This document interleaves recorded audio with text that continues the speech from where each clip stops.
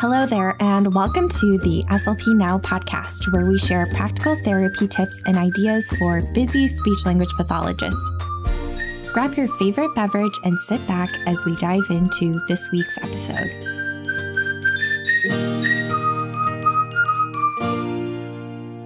Now we get to dive into something a little bit different for our older students.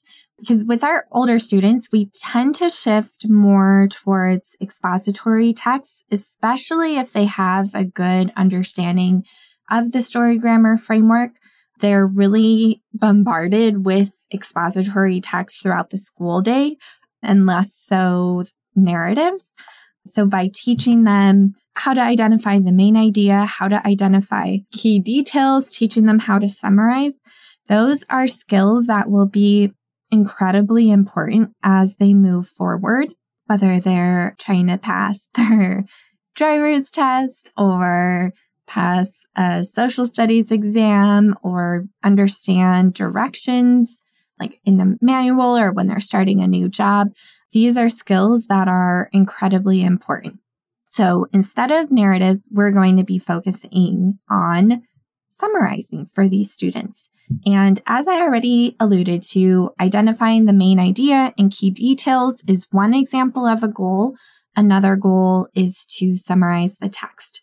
Solis et al. From 2011 indicate that teaching 6th through 8th graders with LD how to summarize and find the main idea is an effective strategy to help improve understanding of the text. And if they can learn to summarize and find the main idea of any given text, that could potentially have a very significant impact. So what we're talking about today, we're discussing how to start targeting these skills using another ReadWorks article. Again, this is available for free at readworks.org. And the title of this article is Vitamin G for Your Mind, and just about the need for vitamin G. It's a little bit of a sciencey article. So let's just dive into our plans. And I have a couple strategies that we can use. So Stevens et al. 2019 share a way to help us scaffold finding the main idea of a text. So the question that we can ask is, who or what is this section about? And what is the most important idea about the who or what? And then teaching the students to write the gist of the answers to those questions. So I thought that was a really helpful way, because when I'm talking to students about identifying the main idea, a lot of times they'll say, well, the main idea is the first sentence in the paragraph, and then they just recite that. So I think these questions are super helpful in breaking that down and being able to identify the main idea and really understand the main idea, I think is a huge step in the right direction. So just to recap, we want to know who or what the section is about and the most important idea about the who or what. So that's how we can scaffold finding the main idea. And then just like who or what, and then the most important idea, and then kind of synthesizing that and finding the gist of that.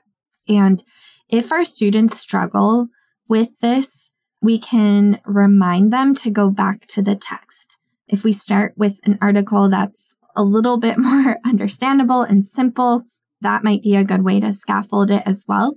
Just to have them go back to the text, identify the who or what and the most important idea. There's also some cool research on reminding them to look at the text structure and teaching them the structure of the text. For example, if it's a problem-solving passage, the main idea will tell us the problem and the solution for that problem. If we can say, oh, this is a problem solution passage. So I need to know what the problem is, and the most important thing about that problem is the solution. So I need to know the problem and the solution, and that'll give us the main idea. So I think that's a really cool way. By teaching the text structures, we can set them up for success and give them additional strategies. This study found that by using this approach, students were better at stating the main idea and understanding different text structures. So some other strategies that we can use, this kind of goes along with what Stevens et al. 2019, what that article said.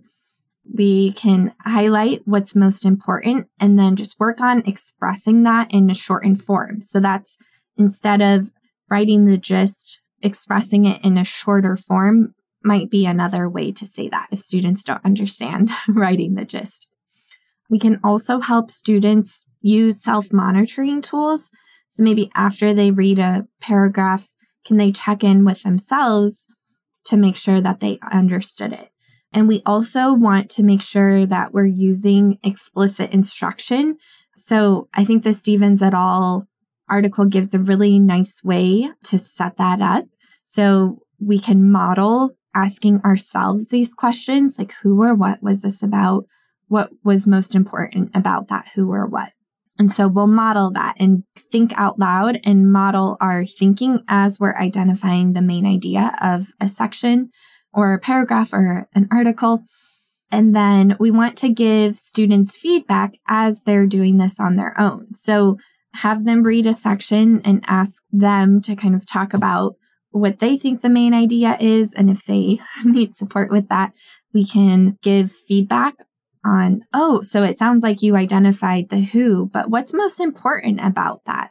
So just giving them really specific feedback to help guide them towards the main idea. Or if they did it perfectly, we can give them specific feedback there. Like, great job. You identified the what of that section and what's most important about that. And so we can just identify what they've done and what they need more support with. And then just providing them with tons of opportunities for guided and independent practice. And next month, we'll be talking all about curriculum-based therapy. When I teach about this, I think it's really helpful just to take one text and use it across multiple groups. It helps you learn the strategies very quickly, and it gives you some confidence in the different evidence-based strategies. But once you get comfortable with this, I like to challenge SLPs to incorporate different elements of the curriculum. So whether you're just simply selecting articles that are related to what they're discussing in the classroom, or if you want to take it a step further and really set up strong communication with your teachers and pull in articles that they're actually using in the classroom, or even just using their textbook, whatever they happen to be. Like, what are you reading in science today? It could be as simple as that. When you're first implementing this, you want to be able to put together some ideas. You want to read the text before so you can come up with some strategies. But once you get really comfortable with this, you can pull pretty much any text and implement these strategies. At that point, you would have gotten lots and lots of practice. And so it's easy to adjust and implement these strategies with pretty much any text. But anyway, that was a little bit of a tangent. Let's get back to Vitamin G for your mind, this article that we're using. So again, to recap, we're targeting identifying the main idea, identifying key details, and then summarizing the text. So for step 1 of the framework, we'll do some pre-story knowledge. We might just walk through the article. This one has nice headings, and we might say, okay, so what is vitamin G? What do the headings tell us? What do we think this will be about? And we might just take a guess at what the main idea is and what we think will be most important. And maybe it's just questions at this point. Like, what questions do we think this article will answer? And we can do a KWL chart too, what we know, what we want to know. And then as we read, we can fill out the L, like what we learned.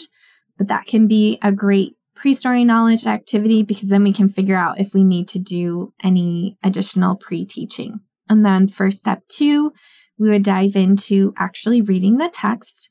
And then for step 3, we would dive into some comprehension activities. So this really depends on where the students are, but we might ask literal and or inferential questions. And then we would start diving into all of the summarizing skills. Again, using that like scaffolding procedure if needed to help the students identify the main idea and to identify the key details. I really like using a graphic organizer, and that makes it easier to kind of process all of the elements. Yeah, so that's what we would do for step 3. And then for step 4, we would be able to work on all of their other skills. And maybe in step 3, we just focus on filling out the summary.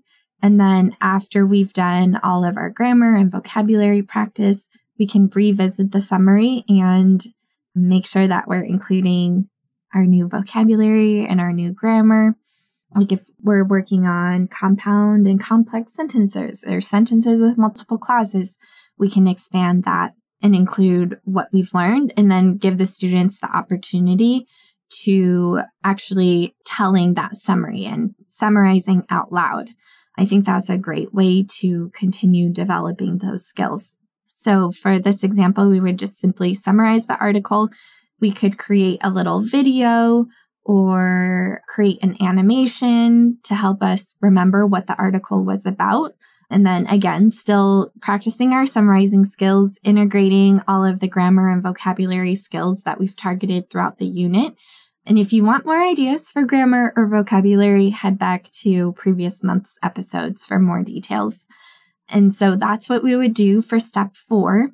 And then for step 5, this is typically the parallel story section, but I think it's a really great opportunity to take things a step further. So if we read an expository text and it just had, assuming it's something that's just largely informational, I think it's fun to explore different text structures. So maybe we read this article about vitamin G, and the students can work on creating a persuasive text, or maybe we can read 2 articles about the same topic and then compare and contrast.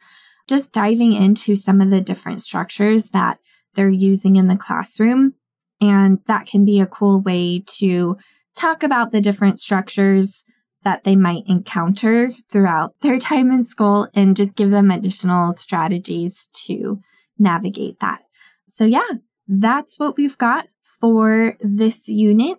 That's a wrap for all things narratives and summarizing. And we'll see you next month when we start sharing ideas for curriculum-based therapy, all of the things that we've learned over the past several months and taking it to the next level. Thanks for listening to the SLP Now podcast. This podcast is part of a course offered for continuing education through Speech Therapy PD. So yes, you can earn ASHA CEUs for listening to this podcast. If you enjoyed this episode, please share with your SLP friends. And don't forget to subscribe to the podcast to get the latest episodes sent directly to you. See you next time.